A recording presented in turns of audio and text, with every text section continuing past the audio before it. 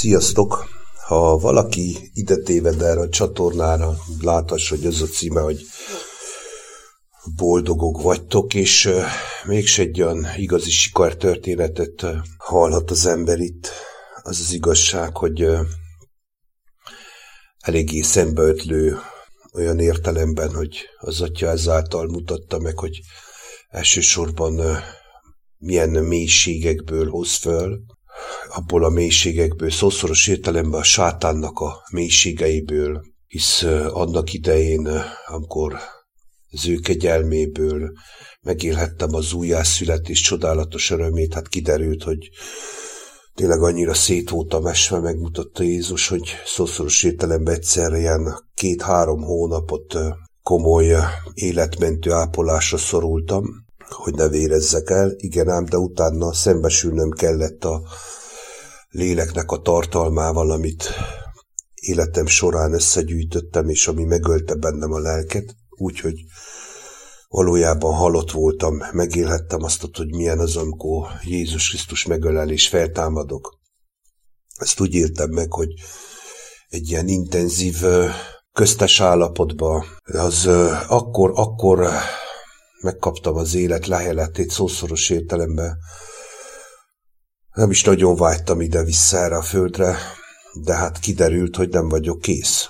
Rengeteg mindent meg kell látnom, még hogy miket szedtem össze, hogy érthető legyen, és ezt csak azért mondom el, kedves hallgatók, hogy nem kell valójában tényleg megijedni attól, hogy az életünk nem lesz egy sikertörténet Krisztussal, hanem át kell menjünk egy csomó mindenen, rengeteg mindenen, nem is olyan rég kellett szembesüljek, olyan erőteljesen, hogy még a saját utitársaimat is tényleg hogy tudom belevinni a paráznaságban, meg olyan dolgokban, amihez nekük semmi közük nincs. Ennyit egyszer az emberkövetésről, és itt nem velük van baj, hanem Isten megengedte, hogy megszégyenüljek, azért, hogy meglássam végre, hogy azért, hogy a vízre kilépjek, és a vízen megtanuljak járni Krisztussal, ugye, ez minden lélekben történik, akkor az meg tudjon történni, mert hanem az a záradat, ami most jön,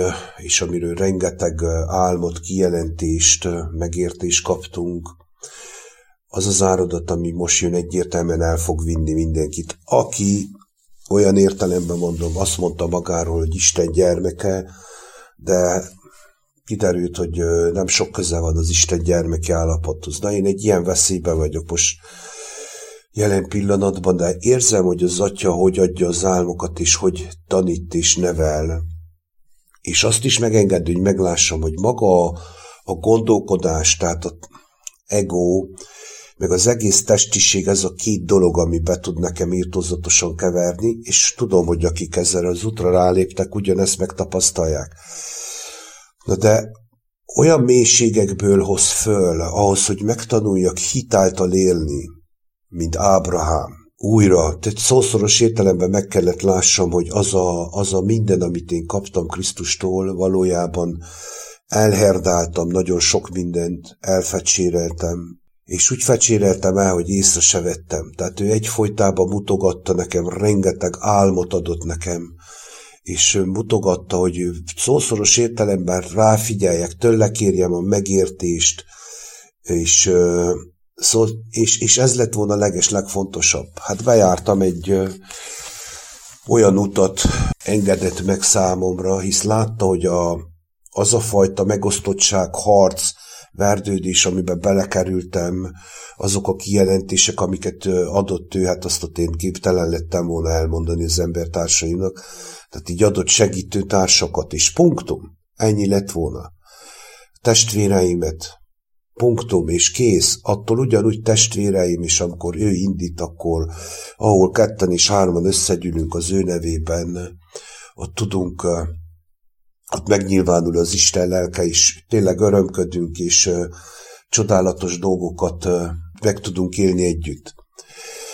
Hát azért mondom ezt el, amit itt most mondok, hogy Krisztussal való járás az nem egy sikertörténetről szól, úgy, ahogy mi emberek gondoltuk, és lássuk sokszor a kereszténységbe, Ja, megtértem az Úrról, s onnantól kezdve pif-paf, minden rendben van. Nem, emberek. Rengeteg könyvfájdalom, szenvedésen mentem keresztül, és csodálatos ez számomra, megmondom őszintén. Hogyha mégis hallod sokszor ezekben a videókban azokat a irtózatosan lehangoló felvételeket, az valójában magamról szól, és Isten megengedi, hogy kimondjam ezeket, hogy ezáltal is, akinek van füle, meghallja az életre hívó szót, hogy nézd, tehát ez ilyen kemény, de mindig megadja hozzá megértést. Tehát én nem magamról akarok beszélni, hát ki vagyok én, pont ez az, hogy én senki akarok már lenni végre, senki a világ szemében, de az Isten gyermeke teljesen, aki hitből él, és ez az, amit még nem ismerek. Aki hitből él és cselekedik, és aki szabad gyermek. Ismerem részben, de érzem, hogy mivel nem hallgattam Krisztus szelíd, bársonyos hangjára, tényleg így kell mondjam, hogy olyan szelíd és olyan Krisztussal való járás, mint emberek, hogy egyszer-kétszer eles, és akkor ott hagy, menjél már, hát nem kell lesz. Jézus Krisztus nem ilyen. És ezt nem hallottam meg sokszor, és még így is lenyúlt utánam, de meg kellett engedni, hogy keményen meglássam azokat, hogy valójában nem járok a tengeren, és a hit dolgaiba komoly problémái vannak. Közben ugye bekever az egóm, a testiségem. Tehát nem unatkozom. Hát aki Isten útjait járja, az biztos, hogy nem unatkozhat. Aki azt mondja, hogy unalmas Krisztussal járni, és nincs mit csináljon, nincs mit forgasson magában, nincs mivel foglalkozzon, hát akkor az nem ismeri Krisztust. Hát lejárt a mise, hazament, és onnantól vissza a világba, és ezt itt nem pejoratív, ilyen gőgös módon akarom mondani, ebben én is benne voltam. Tehát nem egy sikertörténet ez az egész, de mégis csodálatos, gyönyörűséges történet, a léleknek a szabadulásáról szól. Könyhulatással, fájdalommal és gyötrelemmel, de csodálatos. Még így is érzem, annyi butaságot csináltam, és egyszerűen az Atya nem hagyott, adja az álmokat és mutassa nekem, hogy hogyan tovább. És ugye milyen a testi ember, amikor mert testben vagyunk, emberek vagyunk, összerezdül a gyomrom, és azt mondom, hogy hát már annyiszor elestem, és annyit bukdácsoltam már, rendesen, ugye van ez a megfelelési kényszervilágunk, hogy hát mert még egyszer elesek, akkor Isten megmondja, na hát ez már tényleg menthetetlen. Nem. Ha hagyjuk, és engedjük, hogy elvégezze bennünk a munkát, hisz embernek lehetetlen, egyedül csak Istennek lehetséges. El fogja végezni. Ő ismeri a szívünk szándékát, és most jó figyelj, amit mondok, ember. És ezt magamnak mondom elsősorban. A szándék, a szívünk szándékát, hogyha az Isten lássa, hogy mi a szándéka, hogy csak rávágyunk az ő ismeretére, akkor az ő akarata szerint elvégzi a munkát, de azt ott mi is engednünk kell. Tehát az akarata történjen meg az életemben. És ha ez megtörténik az életemben, akkor biztos, hogy végig fog vinni. Ha nem, ha a szívem beszennyeződik, és a szívem szándéka, a világ szándéka szerint, akarata szerint fog működni és cselekedni, akkor menthetetlenné válhatok újra. És tényleg még egyszer el kell mondjam, nagyon egyszerű az egész. Tehát lehet, hogy bukdácsolok, és arcra esek, és így mondtam, rengeteg szenvedés, szembesülés, szégyen sokszor, mert nem tudtam megmutatni a Krisztust az embertársamnak, és a lélek jelez. De a szívem szándékát Isten lássa, azt mondja, gyerek, állj föl, kezdjük, csináljuk, serkenj föl, és csináld. Csináld úgy, ahogy adom én neked, csináld, de próbáld meg, hisz itt tanuljuk meg ezt. És ez az, amiben én egy ilyen burokba voltam, és nem mertem kilépni a tengerre, és megmutatta Jézus, hogy nem merek kilépni a tengerre, és még mindig a hatás alatt vagyok, van bennem egy ilyen kavalkád, de érzem, hogy megengedi, hogy még ez is, amikor kilépek a tengerre, úgy járjak, mint Péter, megengedi, úgy mondva, hogy meglássuk, hogy nála nélkül nem fog menni. De ha ránézünk, persze egyértelműen fog működni az egész. Úgy, hogy megéljük azt a gyermeki örömet, amire el vagyunk hívva mindannyian. És ez az, hogy mi az, ami reakcióba lépteti az embert. A szíve szándéka szerint mindenki reakcióba lépik. És ez a lényeg. Tehát nagyon fontos, hogy a szándék megmaradjon. Isten, ő nem végez félmunkákat, soha nem csinált ilyent. Ő teljes munkát fog végezni, de hagynom kell, hogy elvégezze. És ezt meg kell lássa egy ember, aki egyszer hozzáfordult, hogy el tudja ő végezni, hogy az a hit munkája is meglegyen, kimunkája, hisz mondtam nektek, és pontosan ez az, amit akarok érzékeltetni, hogy az a mélység, ahol én voltam, és most nem visszanézni akarok, hogy már az anyám mélyében meg akartak ölni. Nem akartak. Már akkor a sátán kezébe kerültem, a fenevad kezébe. Ebből a mélységből, és még utána minden, amit kaptam, programot ebből a mélységből, hogy jövök föl, minden, amit megláthattam, amit magamra gyűjtöttem, rengeteg szemét, szenny, amit beszívtam, ami totálisan kinyírta a lelkemet, tehát megölte, én éltem, de megölt. Ebből a mélységből hoz fel az Isten, de mindig a megfelelő mérték szerint mutassa meg az Atya, hogy megtisztítgasson, megmetszegessen, hogy ezáltal újra és újra megérezzem azt, hogy az, amit ő visz végig, amit ő ad nekem, az teljesen az Isten gyermeki állapot felé mutat, és meg is engedi sokszor, hogy meglépjem. Legtöbbször én vagyok az akadálya annak, hogy nem láthatom meg az Isten, az Atyám dicsőségét. Jól mondom, még egyszer ismétlem, az én a földhöz ragadt gondolkodás.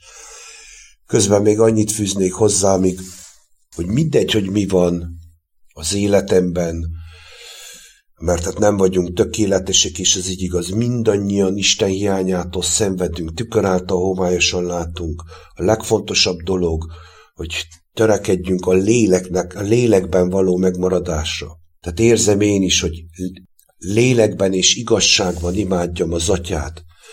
Nem értek sok mindent, föl se tudom fogni, de lélekben és igazságban fohászkodok hozzá, és ráfigyelek, és tudom, hogy végigvisz a keskeny úton, hisz nála nélkül nem tudunk megmaradni, és nem is tudunk csinálni semmit.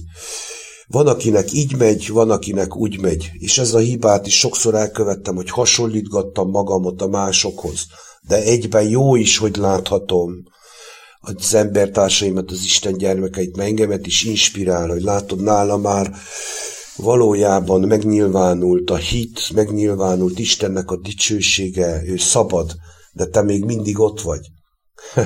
Olyan, mint ilyen versenyfutásra is késztetne a lélek, hogy gyerünk, serkenj föl, bízzál bennem, hisz én vezetlek. Személyesen én biztatlak. Tehát a Boldogok vagytok csatorna valójában tényleg egy óriási boldogság a léleknek, mert a 8 boldogságban is le van írva, hogy kik azok, akik boldogok. És végezetül felolvasnék nektek valamit, amit az Isten lelke a szemem elé helyezett, és ezáltal megértettem, hogy mi történik bennem, hisz minden egyszer bennünk történik, és ami bennünk van, az kívül is megtörténik. Tehát Máté 8-ban van leírva, és 16-tól olvasom, mert a végén van a lényeg. Az est báltával pedig vivének hozzá sok ördöngöst, és egy szóval kiűzi a tisztátalan lelket, és meggyógyít vala minden beteget. Hogy beteljesedjék, amit Ézsaiás próféta mondott, így szólván, ő vette el a mi erőtlenségünket, és ő hordozta a mi betegségünket. Kedves emberek, maga az élet szavával gyógyított Krisztus, az igazság szavával.